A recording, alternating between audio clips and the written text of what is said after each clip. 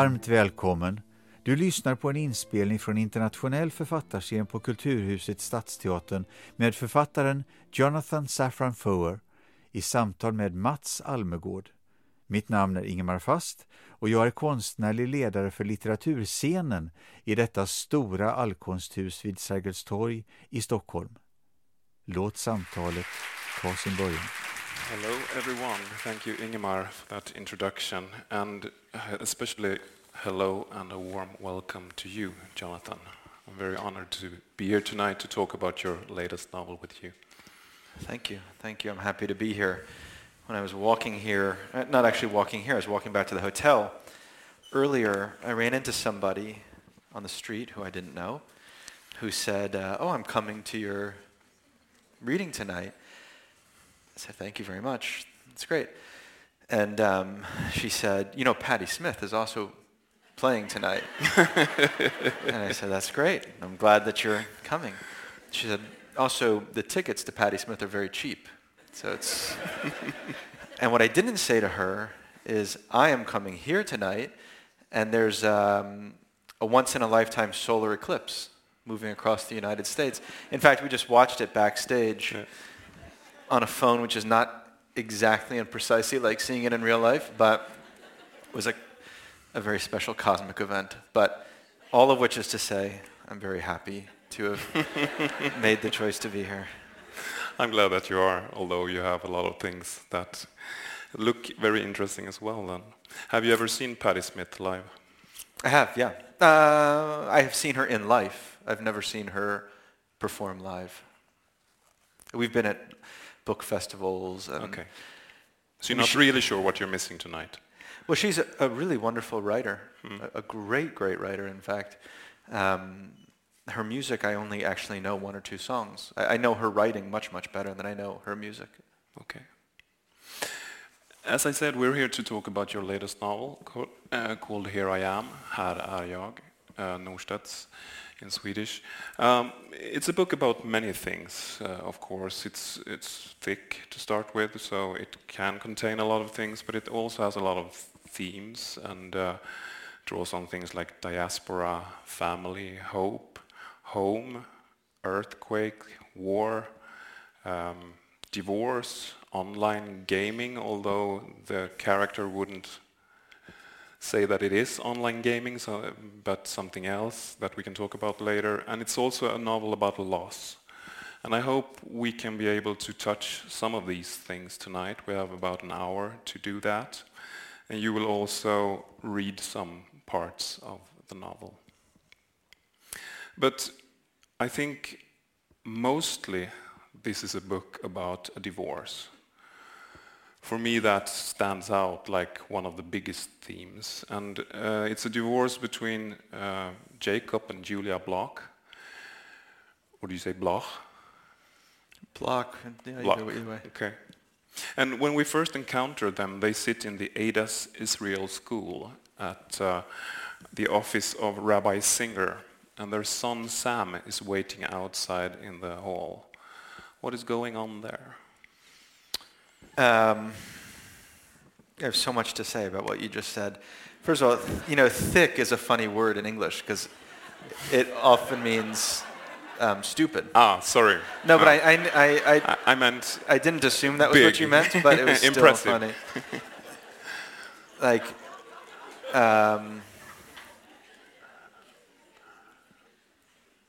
yeah. I was just long thinking, could be a word also. Basically, thick is applied almost exclusively in like colloquial English right now to either things that are stupid or to penises.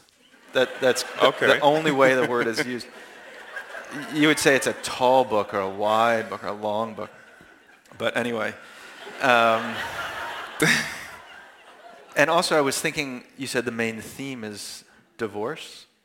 And it's funny because divorce is a theme, but it's also specifically an action. So two people can get divorced and that's an action, but divorce as a kind of cleaving of two things, a separation.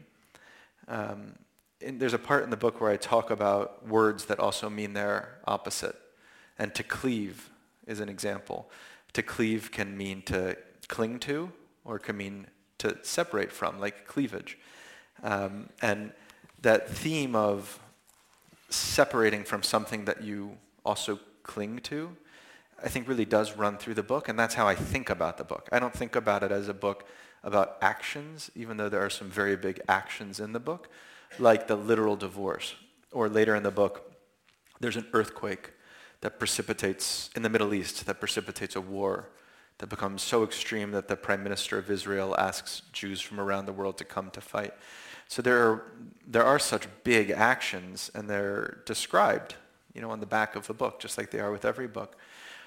But I don't think about it that way. I think of those things, of the actions, just as frankly I think about the characters as being a kind of necessary, almost expense in order to get to the thing that I really do care about, which isn't dependent on when a book takes place or where it takes place or the socioeconomic background of the characters or the color of their skin or religion, but themes.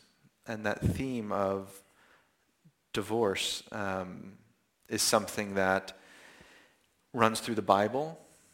It runs through, whether it's,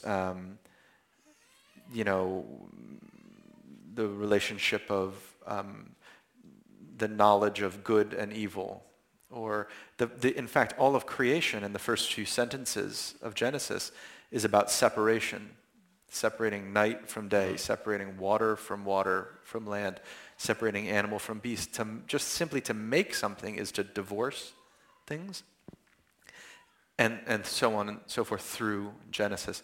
And the Odyssey is about different kinds of divorce, like man from homeland, or man from family, or child from adulthood, parent from child. So it's an entirely universal theme, maybe even the universal theme. And as I was saying about words that can mean their opposite, like the opposite of a divorce is a homecoming. And that to me is, in a way, the ultimate theme of the book is, and the ultimate theme, maybe it's a way to describe every book that's ever been written. It's hard to think of an exception, and if you can think of one, you should tell me. But a desire of someone to come home.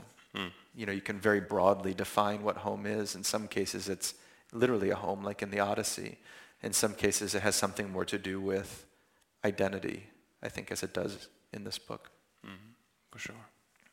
But there is, as you say, home is such a basic quality of a novel, but it's also very important, I think, the way you use home in this particular novel as the home on Newark Street, I think they live, and also the home of the Jews in Israel, and the connection between the American Jews and the Israeli Jews, and what responsibilities there is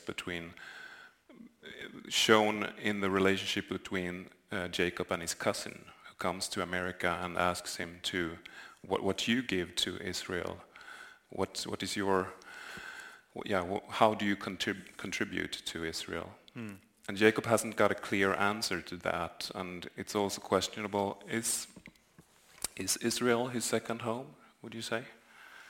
It's funny you should mention Newark Street, because I don't know why I decided to... my older brother lives on Newark Street. And when he read the galley of the book, the manuscript, he said, this address is so close to mine. Do you have to do that?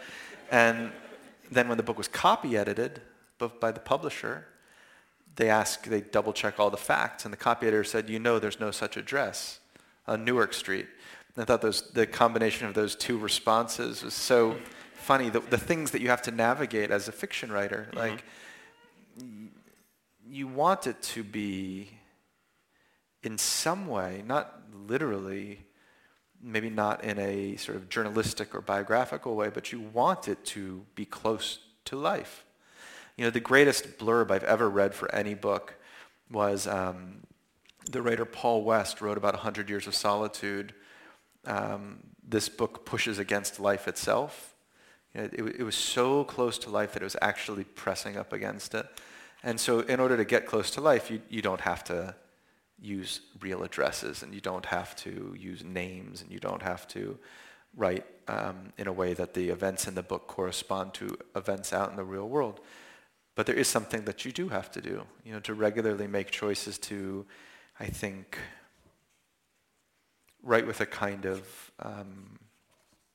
authenticity and a kind of honesty that risks sometimes offending people. I've actually never had that experience. I've never had anybody that I know read anything that I've written and say, hey, that's me. The closest I've ever come is what I just described with my brother, which was pretty benign. It was almost a joke more than anything else. But I do know the feeling very, very well of writing things that feel risky in their honesty.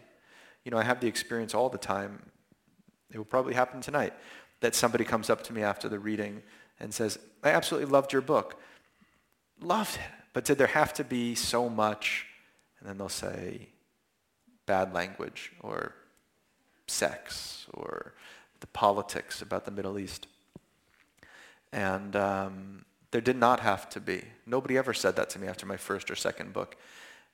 But this book is a little different. And we can talk about later why. But I think that I wanted to and I was able to, because I was older, to approach a different kind of honesty that got me closer to life. So one kind of honesty is to be honest about where you feel at home. And it's a very hard thing to be honest about. I was discussing this with a friend actually just earlier today via email, who was having some problems with her father and her father's critique of how she was a parent of her child. And it was just very troubling to her. And I said to her, it's so hard to strike the right distance from one's parents because there probably isn't any right distance. Every distance is either a little bit too far or a little bit too close, and so you're just constantly correcting, almost like a boat, tacking back and forth. So it's hard to be honest about where you feel at home, both because it risks incredible offense and it risks you feeling homeless. And in terms of risking incredible offense, it's hard in a novel to talk about what it's like to be a child or to be a spouse or to be a parent, not because I'm afraid that anyone in the world is going to be upset. This just never happened to me when I write, ever. Not with this book, not with any other book. But because it might be upsetting to me to have to, in an honest way, explore what those relationships are actually like to me, as opposed to the way that I like to think about them or present them to other people, which really has more to do with appearances than reality. And it's also hard to think about home in a political way, especially if you're Jewish, because the word Israel is itself a controversial word in the world in which we now live. I can't imagine any statement about Israel that didn't inspire a certain amount of, at least sensitivity. People's hackles get up. I don't know if that's a word that has made it to Sweden, but it's like when a dog gets nervous and the hair on its back starts to stand up. That's what happens when the word Israel is used. And it happens, I have yet to experience a context in which it doesn't happen. It happens when I'm speaking to an audience that is primarily not Jewish. It happens when I'm speaking to an audience that's primarily Jewish. As I said to my friend, just to return to that, she was saying to me, God, my daughter's so fucking great. I love my daughter. And I said, I'm sure that that's true, and I know for a fact that she's great, but just be a little bit wary of moving toward these binaries. Yeah, your daughter's wonderful, you love her. Your daughter's also sometimes annoying because she's a kid, and you're entitled to feel that too. The truth is in the complexity, not in one of the extreme reactions. Israel provokes such binary responses. You're with us or you're against us. It's an apartheid state or it's the only real democracy in the region, And the truth, as with a parent-child relationship, is very, very complicated and very ambiguous. And but you risk something when you enter into that ambiguity. You risk nothing if you just steer clear of it, which is also possible. Yeah, but I think Tamir, the cousin, he's pretty black or white. Are you with us or against us? And the father of Jacob, Irving, he's also like that. He thinks yes or no, or with us, against us. But Jacob wants to feel at home in Israel, but I don't know if he does. Well, I think both of the characters you mentioned, I should describe what the book is. Yeah, sure. Okay. So the book is about a family, the Bloch family. There's a husband and wife, Jacob and Julia, and they have 3 kids. And their oldest son, Sam, is about to have his bar mitzvah. And so family from all over the world is just beginning to descend on Washington, D.C. to celebrate together. And the first to arrive are these Israeli cousins, Tamir, who you mentioned. While everyone is gathering, there are these subsequent crises. The first one is a cell phone that's discovered that reveals an affair that it seems like Jacob's been having. And the second is the earthquake that we had talked about. So both Tamir and Irv are rhetorically very binary, but emotionally they're very complicated. And when they are pushed into the situation of having to act, not just talk, but act, they start to change and I think surprise us. It's like a lot of the characters who seem resolute turn out to be very nuanced. And some of the characters like Jacob, who seems very nuanced, ends up being not exactly resolute, but much easier to pin down. Mm. He's in his early 40s, Jacob, and he writes for a TV show. And he also has a secret project where he wants to develop a new TV show based on his own family. And what he does there is he writes the scripts, but more than so, he writes a Bible about the script, on how to read the script, how to act the script. And this Bible seems like an archive of the characters, who they are, what they feel, how they look, what they dream about, etc. And there's so much material that doesn't go into the TV series for him. So I was wondering, do you keep a Bible when you write, where you have like an archive of Julia or Jacob or whatever? So the Bible is actually like a term in TV writing for a document that you create. So when most people make a TV show, they write the first episode, which is called a pilot, and then they try to sell it to HBO or Netflix or Amazon or Hulu, or every single place makes a TV show now. In order to prove that you have thought through the arc of the show and where it might go, and you're not going to run out of material, you also give them a Bible, which says, like, here's where I'm imagining things will go, here's some other information that might be useful in visualizing the project. But Jacob's the kind of guy who loves the extrapolations even more than he loves what they're referring to. Like when he was in high school, he created a band, or the idea of a band. They never actually played music. And he would make design T-shirts for the band, and he would create a tour schedule for where the band would play.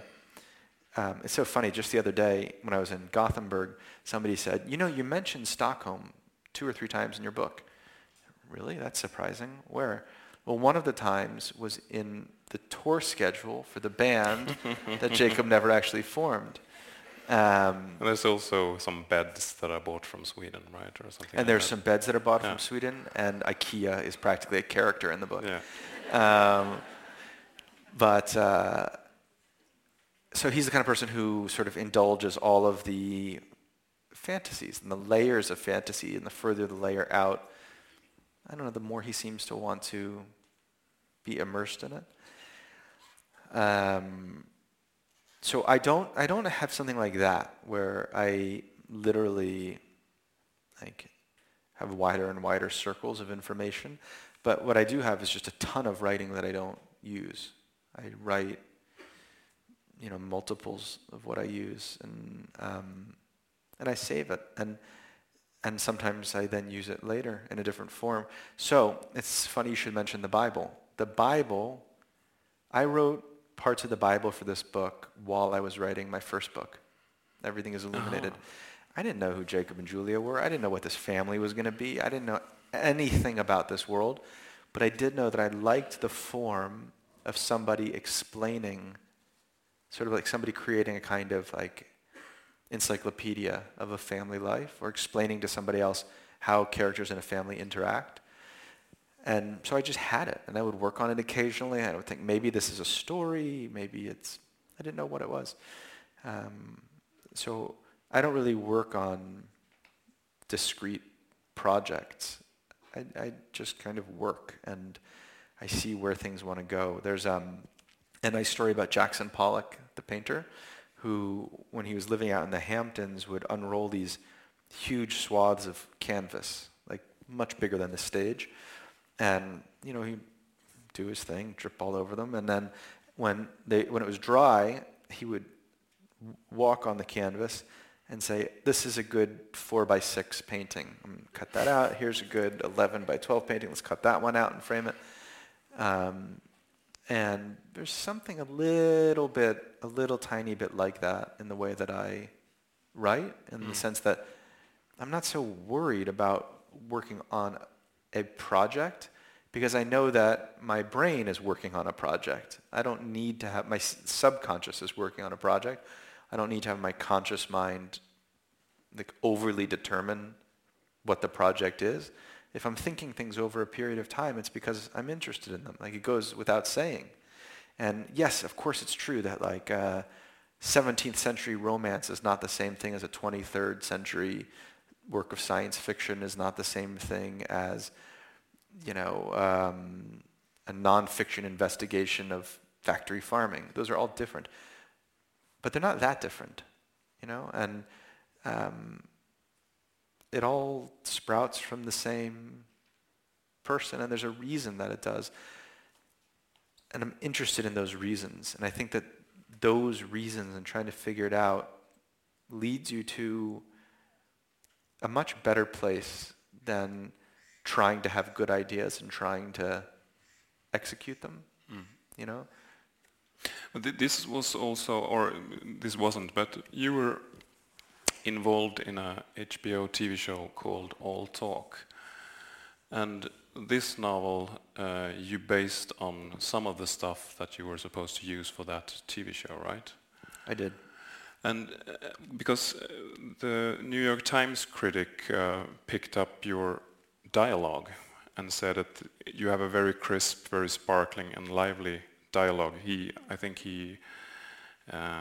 see. It's so crisp you can imagine him writing for the stage, it says about your dialogue in there. And it actually is. I think a lot of these material in the novel could be transformed into a stage play or a TV show or whatever. But is that the reason you think that you were involved in this TV series? Or is it that you like writing dialogue? I don't know why. I mean, I got involved with the TV show just because somebody asked, really. And the older I get, the more like evidence of this I have, and I'm still surprised by it. If you just ask people, they almost always say yes. Like, pretty much whatever, If you, anything, just anything. If you go to buy a taco in some stupid place on the corner, how much is it? $6. Did you take 5? Sure. Like, hey, somebody said to me once, do you want to write a libretto for the German state operas? Oh, sure. Like, I think that, I don't know why it is, but it's true. And a lot of people that we think of as being extremely persuasive or good at convincing people of things, a lot of people who we think of as just being powerful in the world, they're just people who ask, because most of us, like me, actually hate to ask. It makes me extremely uncomfortable. I do it as little as humanly possible. But when people ask things of me, I very often say yes, which is not to suggest that anybody should ask anything of me after the reading, unless it's a great thing. So somebody had asked, and I said, sure, okay, I'll give it a shot. Why not? It was somebody that I really respected, and then I worked on it for like 2 years, 3 years, and then it was green lit. We had actors ready to go. We were going to shoot it, and I was in a tiny seaside town in Denmark, actually spending about a month there. And I often, travel is a really wonderful thing because you have distance. You can see a little bit better. My kids, I have 2, so many of their developmental milestones happened when traveling. Like the first steps in Germany, the first word in Italy, maybe it's a coincidence, but I don't think it is. I think being jarred from your regular state of being kind of jars everything and asks something special of you. And so I was in this little town, and I just thought, I don't want to do this. And I've probably known it for a while, but I now can't deny it anymore. I don't want to do this. It's not because I didn't like the material. I really loved the material. I just didn't want to have that as my life. Like, I didn't want to collaborate with lots of people every day. I like a little bit of collaboration, but I don't want to live a life of collaboration. A professional life of collaboration. Although probably personal too. I don't want to talk to like agents and directors and actors all the time, and like I don't want to have to be on a set all day, and I definitely don't want deadlines. That was actually one of the things that really stuck in me. Like, I don't want to have to produce at regular intervals. I just don't. I won't do it well. And so then that project ended, and I was able to take some of the material and bring it into this. I didn't take the dialogue and bring it into this, but I did take this kind of newfound love for dialogue and bring it into this. And I really did love it. I took a lot of pleasure in writing those conversations, particularly the really heated conversations, the one that happened quite fast. There could be spans in the book of several pages where there's no more he said, she rose from the chair and screamed, he, turned off the tap and exclaimed, but it's just pure dialogue. And I know that people occasionally don't know who's speaking. I know that I occasionally don't know who's speaking. I had to go back to see who. There are times when I was writing in the book and I had to make a little mark by each one so that I would end it on the right one. So that I could say, like, she said, grabbing the tampons or whatever. But I don't care because that's not the point. The point isn't for me to have these, I would say 2 things. One, it's not to have these incredibly well-delineated characters who you know so precisely. The point is to create a kind of atmosphere or experience for the writer when at a certain point, even the character's individuality can fall away and you're left with like the theme, the experience. But also these kinds of heated conversations I'm describing happen always in the book between husband and wife, or father, or mother and child, parent and child. And there's something about those relationships where, first of all, the 2 people begin to sound like each other as time passes, and their responses are in response to entire histories, in addition to the last thing that was said. But also, the conversation between a husband and wife is not only a conversation between 2 individuals, it is also a conversation had by one couple. And I wanted that to be the feeling. So when I was writing those scenes, I really enjoyed that a lot. I don't always enjoy writing, but I enjoyed that. Do you read out loud when you do dialogue? I kind of like mumble out loud. I'm just not the kind of person who could read out loud when I'm alone. If I have to in front of people, I can. But I can't do it alone. It's just too... Maybe let's put it this way. Let's say North Korea did decide send a nuclear bomb to New York, and there was a siren, and everybody evacuated the city, except for me, then in that situation I could imagine reading out loud, because I would know there's absolutely no chance of being overheard, and I guess that's what my fear is, being overheard. Okay. As to why that's my fear, that's a completely different story. But I kind of mumble it to myself. I do like to hear it just a little bit, and I take some pleasure in that. So I'm going to ask you something now, because you will say yes. Could you read a section from the book? I guess I could, yes. Yeah. Perhaps the How to Play Home, since we spoke about the Bible. Yeah, sure. So we had discussed this in advance. This is a tiny section called How to Play Home.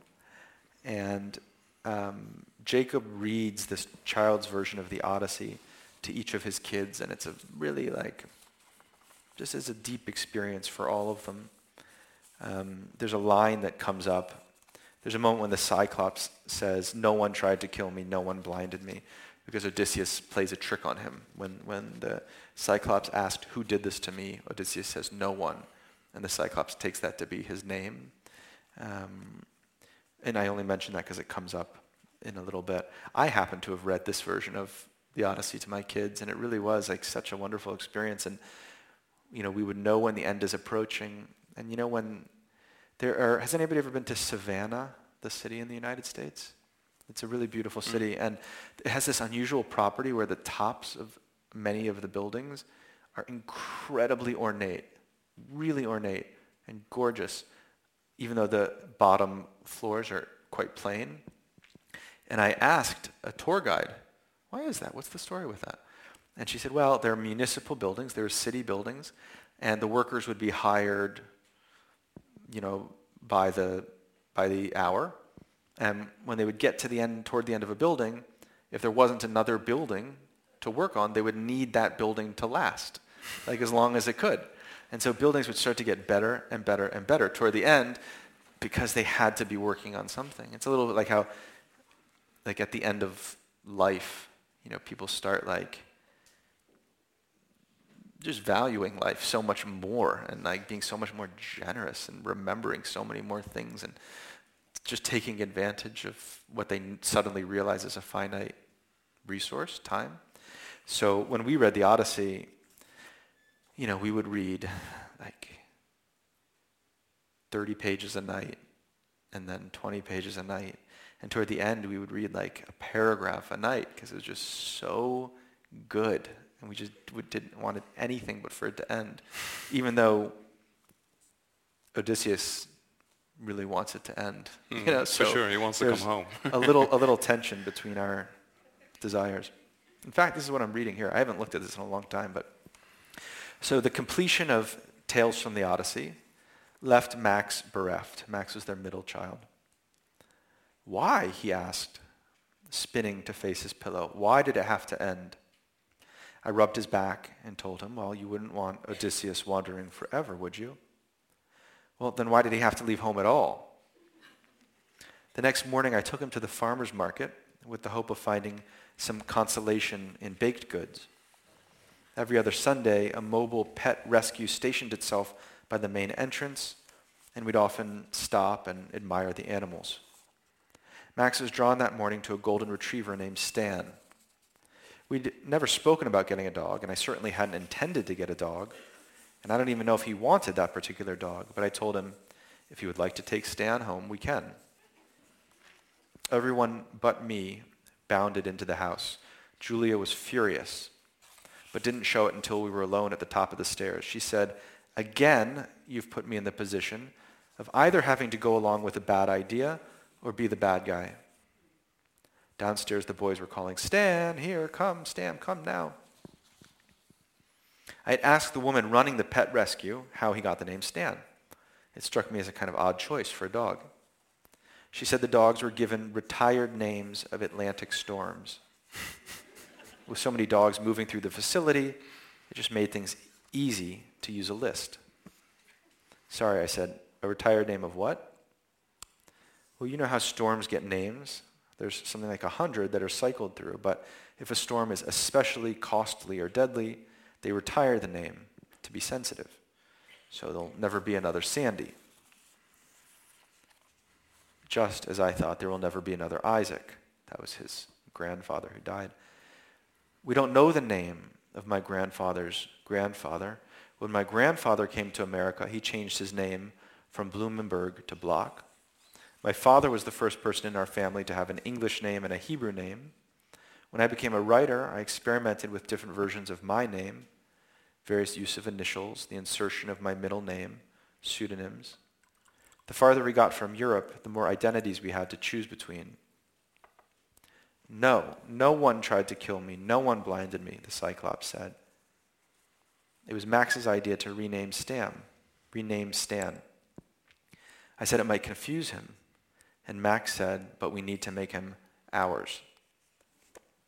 Thank you.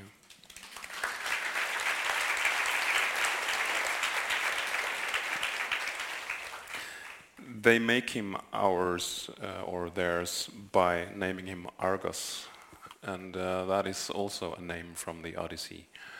I read Eating Animals. I suppose a lot of you guys have read that book as well. And you describe there that you adopted a dog on your own, just like Jacob does here. And you still have a dog called Dash, I think, if I'm Yeah, that correct. dog that you mentioned, the first dog was George, Yeah. who I actually put down about 3 weeks ago. I'm Yeah. sad to hear. Yeah, but it was okay. It was like, you know how sometimes something is like, it's not only happy things that are perfect. Sometimes tragic things are perfect too. And there's something perfect about it. It was unquestionably the right time. Any longer would have been really cruel, actually. And the whole thing proceeded in a way that was as it should be. You can't, living forever is not a choice, presently anyway. It was definitely not going to be a choice for George. And so, if you take that as their starting point, then what are the possible ends? And this was a kind of perfect end. One very unusual thing, though, is I got back you can't bury a dog in America. It's just an odd thing. You have to have them cremated. And when they sent me back her ashes, I had got a box the size of the book, the height of my book maybe. And in it was a huge bag of she was a big dog, a huge bag of her ashes. And on top of that was a Ziploc bag with all of this metal hardware, screws and little brackets and stuff, because she had her 2 hips replaced at one point, and they just didn't burn off. And it was such a strange thing. First of all, I felt like, well, the vet didn't rip me off after all, because I had wondered, who knows? Maybe they don't actually replace the hips. They just tell you they do. So that felt good. But also the idea of the thing in us that is not burned away, the thing that is irreducible, like the center. There's actually a word for it in Hebrew, luz, L-U-Z, which describes the bone at the base of the neck, which apparently is the part of the body that survives the longest once buried. But it's an interesting thing to think about. In any case, we have a dog, a quite a bit smaller dog, whose ashes would probably fit in my mouth if I were to put them there for some reason. Yeah. Very small dog, very cute dog, good dog. I once did an interview with the Swiss German author Monique Schwitter, and she said that it was totally necessary for her to have a dog while writing, because the dog took care of checking the world around. So the dog would say if the mailman came on the stairs or if something needed attention, and so she could just dive into her text. Does Dash or your older dog mean that to you? Are they with you? I find that really weird, to be honest. I mean, how much world around is there? And how talented is this dog, I don't know. If you told me my dog could bake a souffle and answer crappy email, then make a coffee would be great. My dog demands more attention than relieves. I have to walk my dog. The mailman in America comes once a day. But is that good to take the walks? Do you reflect upon your It riding? doesn't feel great at the time. I mean, it's sometimes nice. Yeah. Also, my dog happens to absolutely love the chair that I write in. And so there's this like little competition every morning. And I don't find that my dog facilitates work in any way whatsoever. Okay. I do find that my dog, I mean, without a doubt, brings out some part of my humanity that wouldn't come out otherwise. And what I write about at the end of the book is about distances between beings. But the book is, so I mean, it's the theme of divorce, like a distance, a separation. And any two people, no matter how close they are, there's a distance between them because they're not the same person. And there's also the distances of having non-overlapping psychologies, the distance of language and the way that language is only an approximation of what you're trying to convey, the distances of moods, the distance of embarrassment or shame. You can't close the distance, and it's a mistake to try, actually. It's a good idea to appreciate the distance and to try to see it as a virtue rather than a deficiency. But there's different distances between different people at different times, and between all beings. And there's a really interesting distance between humans and dogs, which sometimes can feel so unbelievably and unexpectedly small, and a moment later can feel so profoundly large. I always used to say of George, I would alternate between being in awe of how smart she was and in awe of how dumb she was. I don't mean dumb in a disparaging way, I just mean non-human. That's really what I mean. And the challenge of these characters, and the challenge, I think, probably for all of us, is to have a distance that's good and not a distance that's bad. And I don't know if that's the result of work, forcing oneself to see things a certain way, or if it's the result of the quality of the distance itself. But the distance, I mean, divorce sounds very much like a separation. It is, but in this book, it's actually also. I kept wondering, are they going to divorce or are they going to stay together? Because they talk about it a lot. They even rehearse how they shall tell the kids. And during these rehearsals, they shift positions and say, am I me now or am I you? So they try like a theater group or something like that. Yeah. So they keep a closeness, and I think what I could have mentioned at the beginning about what this book contains, it also contains rituals. Rituals seem very important, both on the bigger scale, like religious rituals, also for a country and for the family, and especially for the husband and wife, I think. And they keep their rituals, so to speak, even after they're divorced. Mm-hmm. Would you agree? I don't know exactly. I'm not disagreeing, I just don't exactly know. I mean, there's so many different kinds of rituals, so many kinds. And most of them aren't things we even recognize as rituals. And they're not, I don't know if rituals don't have to be deliberate or intentional. Like the rooster crows at the crack of dawn, not because it chooses to, but because it does, because that's what a rooster does. And so many of the things that we do because they're what we do. And that's true of individuals, and it's true of relationships. And sometimes I think we maybe overestimate how much we can change our rituals.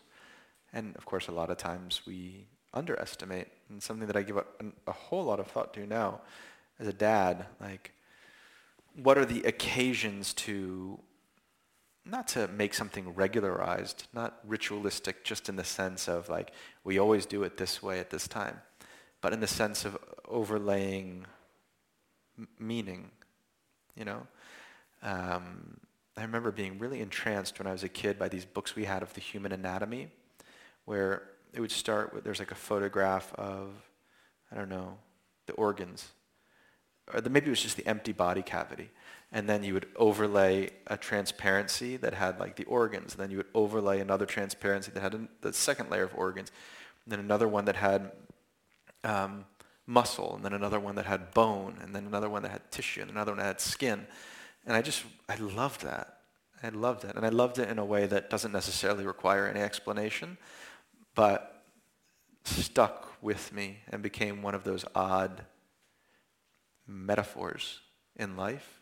You know, I don't know if you have these things that recur without your exactly knowing why or what they mean. There's a beautiful poem, one of my favorite poems,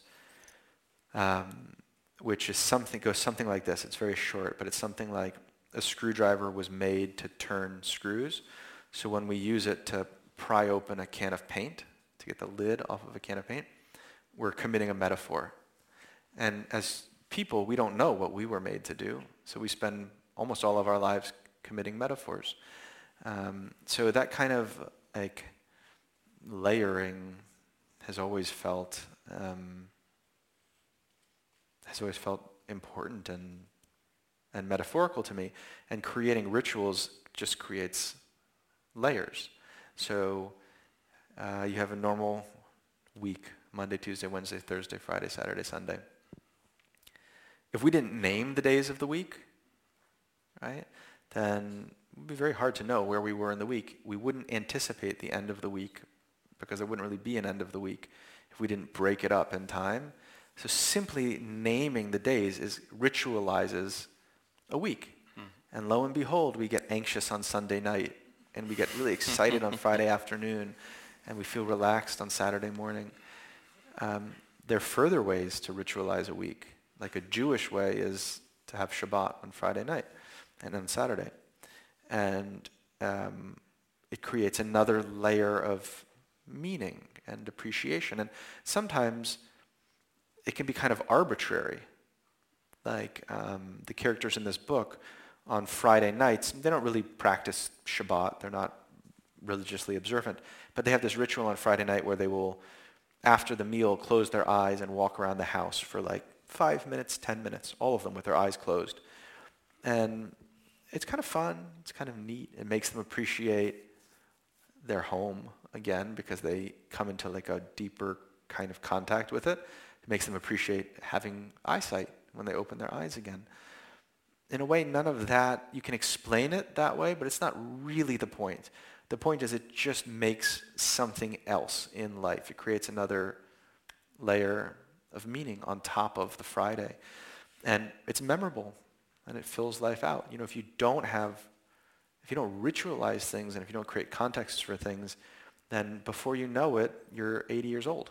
And just nothing really happened exactly. You know, it's like I said, it's when I travel often that I have this like perspective, or when I travel that my kids would make these developmental leaps. It's because travel is adding a layer of meaning onto life. It's not just spending days, it's spending days in Sweden, or it's spending days in Spain, or wherever. And when I think back over my previous 10 years, the first things I'll remember is time when I was away. You know, I'll remember the things that were different. So maybe that's it, like ritualizing as making something different, as just separating things out. That's how you make things special, and that's the good kind of divorce, you know? Like, it is unlike that, it is like this. And there's so many opportunities to do so. It just requires awareness of them and then the energy to do it, because it doesn't come for free, you know, to make a Shabbat dinner if that's what you want to do, or to make a Sunday brunch if that's what you want to do. You have to do it. Nobody just brings it to you. And more often than not, it's just easier not to. Like, why do that? It was a long week. I really want to get into that. Like, I'll just get the simple thing. I'll order my books on Amazon instead of walking down the street to the local bookstore, which ritualizes like book purchasing. You know, I can order my groceries if I want. I can watch a movie on Netflix rather than walking to the movie theater where it smells a certain way and the seats feel a certain way, and you get popcorn because that's what you do when you go to a movie. And all these layers of ritual that contribute meaning. And and they're harder and they're more expensive. And we live in a world in which not only is ritual not appreciated, but its opposite is the ultimate value, which is just expediency. Make everything as easy as humanly possible. If you could do everything without having to leave a chair, that's what Apple is working toward. It's not a joke. That's what Google is working toward. That's what Facebook is working toward. They're working toward taking more of your time in a chair because they get paid more when you are in a chair. And they're for-profit companies. They're not the church. I mean, I guess maybe the church is for profit as well, but they're trying to take money from advertisers at the expense of your time. And it's a very hard thing to resist because I have a very, very hard time resisting it. I am as bad as anybody in this room when it comes to all the things I just described, but I long to resist it because I have never once felt good, like ordering something online, or not good for more than the 30 seconds of like the little pleasure of knowing something's coming. It just doesn't make me feel good. It doesn't at all. It certainly is nothing I'm going to be remembering on my deathbed. Or when I look back over the last 10 years, I don't think like, remember when I did that click and buy thing when I got those The online purchase? sheets for 40 cents? Yeah. Oh. No, I think about the things that required effort and were harder and ritualized. But one ritual that I suppose every adult Jewish male remembers is the bar mitzvah. That's not what I thought you were going to say. Not? Okay. What did you think? Circumcision. But Sam he doesn't want the bar mitzvah. He doesn't know. And I see Sam as somehow like the hidden main character of the book. He knows before the parents that they're going to divorce, right? So could you, because I think that's in the other part that we talked about that you could read. So yeah, there are a lot of sort of hidden main characters in the book, Yeah. I think Julia, she's hardly hidden, but she's the kind of like slightly less visible main character. Even Deborah, the grandmother, often feels that way to me. Okay. Sam knew that everything would collapse. He just didn't know exactly how or when. His parents were going to get divorced and ultimately hate each other and spread destruction like that Japanese reactor. That much was clear, if not to them. He tried not to notice their lives, but it was impossible to ignore how often his dad fell asleep in front of the absence of news. How often his mom retreated into pruning the trees of her architectural models. How his dad started serving dessert every night. How his mom told Argus she needed space whenever he licked her. How devoted his mom had become to the travel section. How his dad's search history was all real estate sites. How his mom would put Benji on her lap whenever his dad was in the room. The violence with which his dad began to hate spoiled athletes who don't even try. How his mom gave $3,000 to the fall National Public Radio Drive. How his dad bought a Vespa in retaliation.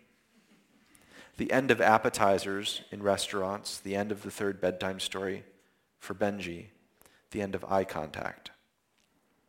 There? Thank you. Yeah, okay. Yeah, great.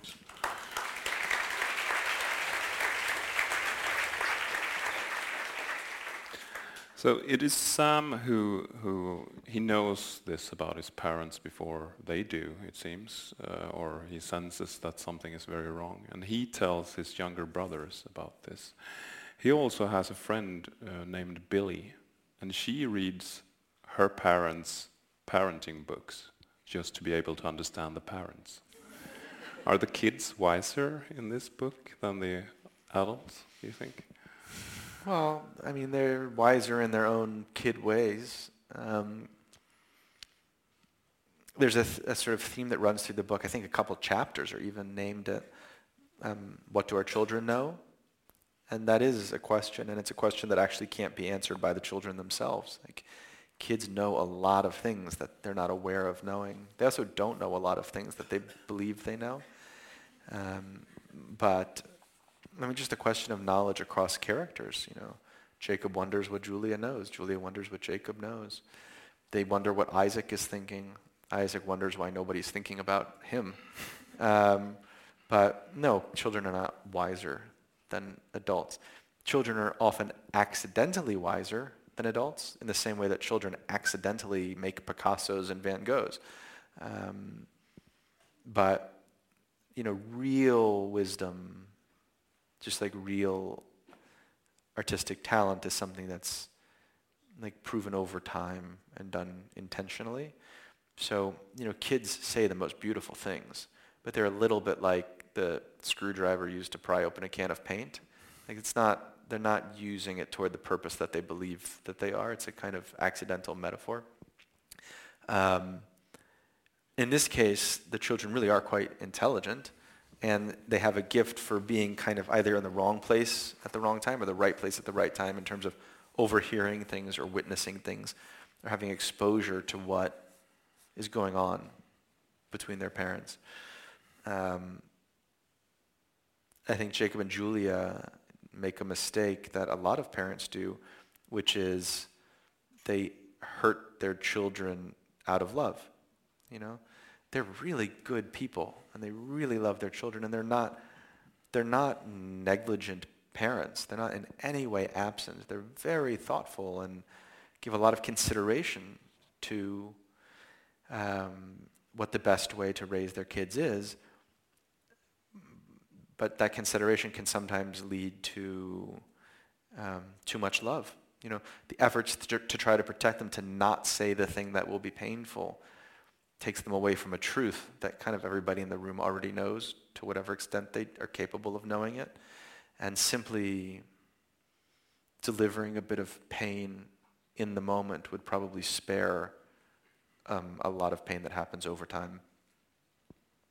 There's one section, I think it's Sam, or is it Max? You have to correct me now. But I think it's Sam who hurts his hand, his fingers. Yeah. And Julia says, "I am here for you," which is a reference to the title, I suppose, "Here I Am." And that comes from the Bible, right? Genesis. So, and she says, I'm here, I'm present as a mother for you in this moment. But tell me, why did you pick the title, "Here I Am"? Because that has a lot of meanings in the book as well. So "Here I Am" refers to one of the most well-known passages in the Bible, which is when the binding of Isaac. And it begins, and then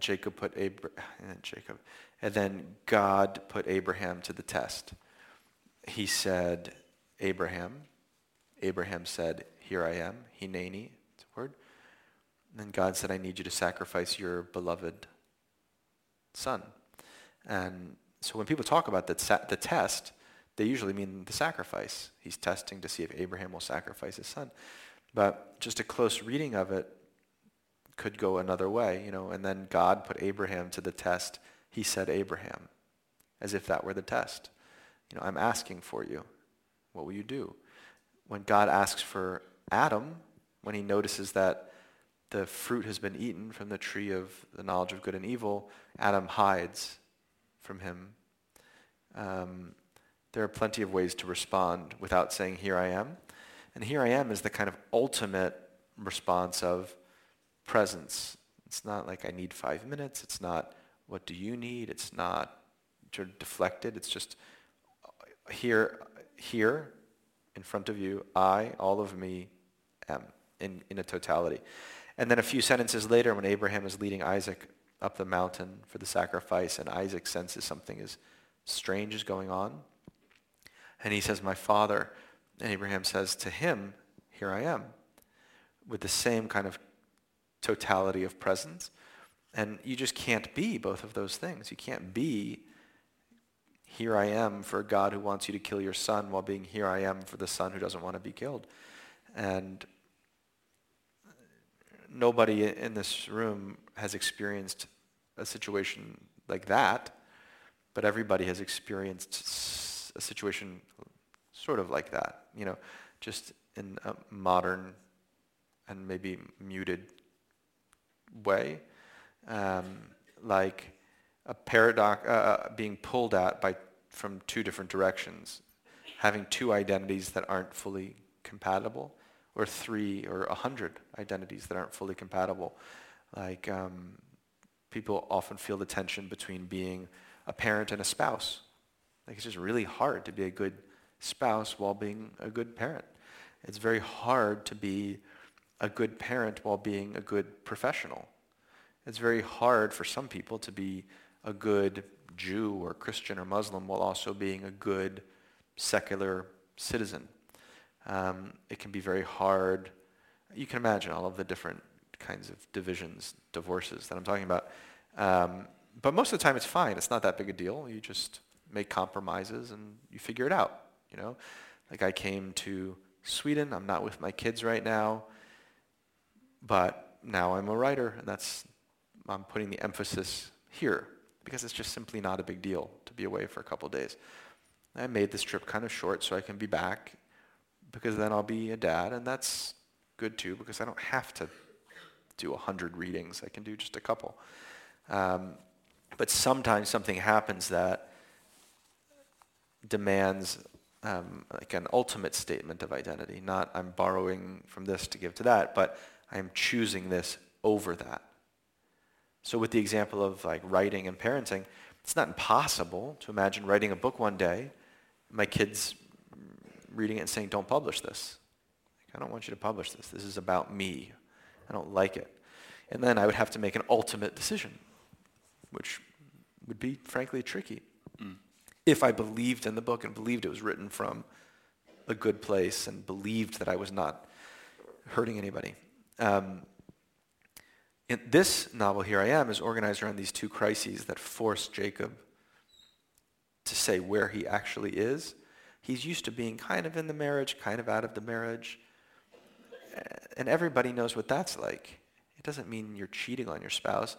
It means like you're not totally there. Like you're pretty much there, but you're not totally there.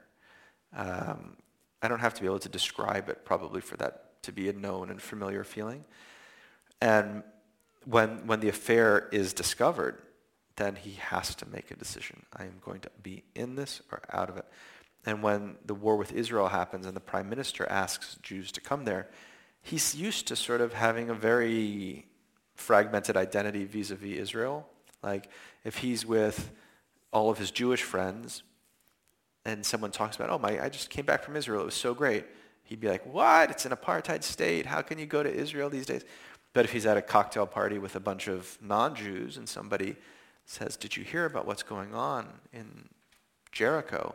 He'd be like, well, come on, hold on. It's more complicated than that. Israel's this tiny sliver of a democracy surrounded by these totally lunatic enemies, you know. So his opinions, his identity can change so radically depending on his context. But now he's being asked to actually claim an identity. And he's really not ready to. You know, the last words of the book are, I'm ready. And they are with reference to a very specific question in a completely different context. But they resonate because I feel like that's what we see Jacob preparing for, is the readiness to say, okay, this is who I am. You described this novel in an interview with Washington Post, or you said, I consider this my first book. How come you get that feeling? I mean, we all know it isn't your first book. I don't know exactly. I think maybe I would say that about every book I ever write, you know, Okay. because in a certain way it's true. Like, you know, if you went to Portugal when you were 2 months old, and I were to and haven't been back since, and I were to say to you, have you been to Portugal? You'd probably say something like, technically I have, but not really, right? Like, I haven't been to Portugal. Some earlier version of myself was in Portugal, but I feel so much distance from that earlier self that it's kind of the true answer is to say this is my first time in Portugal. Is that about right? Mm-hmm. So that's what it's like with my books, you know. I did write those books, but I was really different. I really was. And I feel differently when I look at them. I don't really remember too much about the process of writing them. I don't feel all that connected to them aesthetically or emotionally. I'm really proud of them. I don't mean to suggest otherwise. I'm really glad I wrote them. I just recognize that I didn't write them. You know, like an earlier version of myself wrote them. I've always had this little voice in my ear when I write telling me this is going to be your last book. And I don't mean it that in the sense of I'm going to die soon. I don't mean it in the sense that I won't write another book. But in that spirit of like, this is me, this is who I am now. And if I want to say something, if I want to say something, I have to say it now. Because the next book I write will be written by somebody else with different concerns. You know, I don't mean that in a mystical way or anything. It's just very matter of fact. There's another, though, thing that I probably meant, which is a little different, which is special to this particular book, which is that this is the first book that my friends, people I know, have said to me, this one sounds like you. You know, my other books were my creations, but they didn't sound like me. This is the first book that I wrote in the third person. The first two had these very strong guides. Like the first is Alex, this Ukrainian, it's this funny way of speaking, which is so distinctive, and he kind of grabs you and pulls you through on this journey. When people talk to me about everything is illuminate, they say, oh, Alex was such a da-da-da. With my second book, Oscar was a very strong guide with this bizarre sort of way of looking at things and imagining things. And when people talk about the book, they say, Oscar, da-da-da-da-da-da. So this book was written in the third person. And but it's a third person who has a kind of character and sensibility and sense of humor and like rhythm to thought. And it's not exactly me, but I think it's pretty close to me. Or it's much closer than anything else I've ever written. So the bizarre thing is now when people come up to me about when they read the book, they don't say, oh, Alex, da da da da da, or oh, Oscar, da da da da da. They talk about themselves. You know, I wrote about myself for the first time, not autobiographically, but in the spirit that I was just saying. And for the first time, I've had readers telling me about themselves, that that's what they remember from my book. And that's really special. I mean, that to me feels, by my standards of like success or literary ambition, that's much more closely approximates it. If a reader would not remember characters from my book, not remember plot devices, not admire sentence structure, but think about, say, this reminded me of me. Great. We're very happy about the first book and the previous ones. So thanks a lot for coming here tonight, Jonathan. Thank you. Thank you.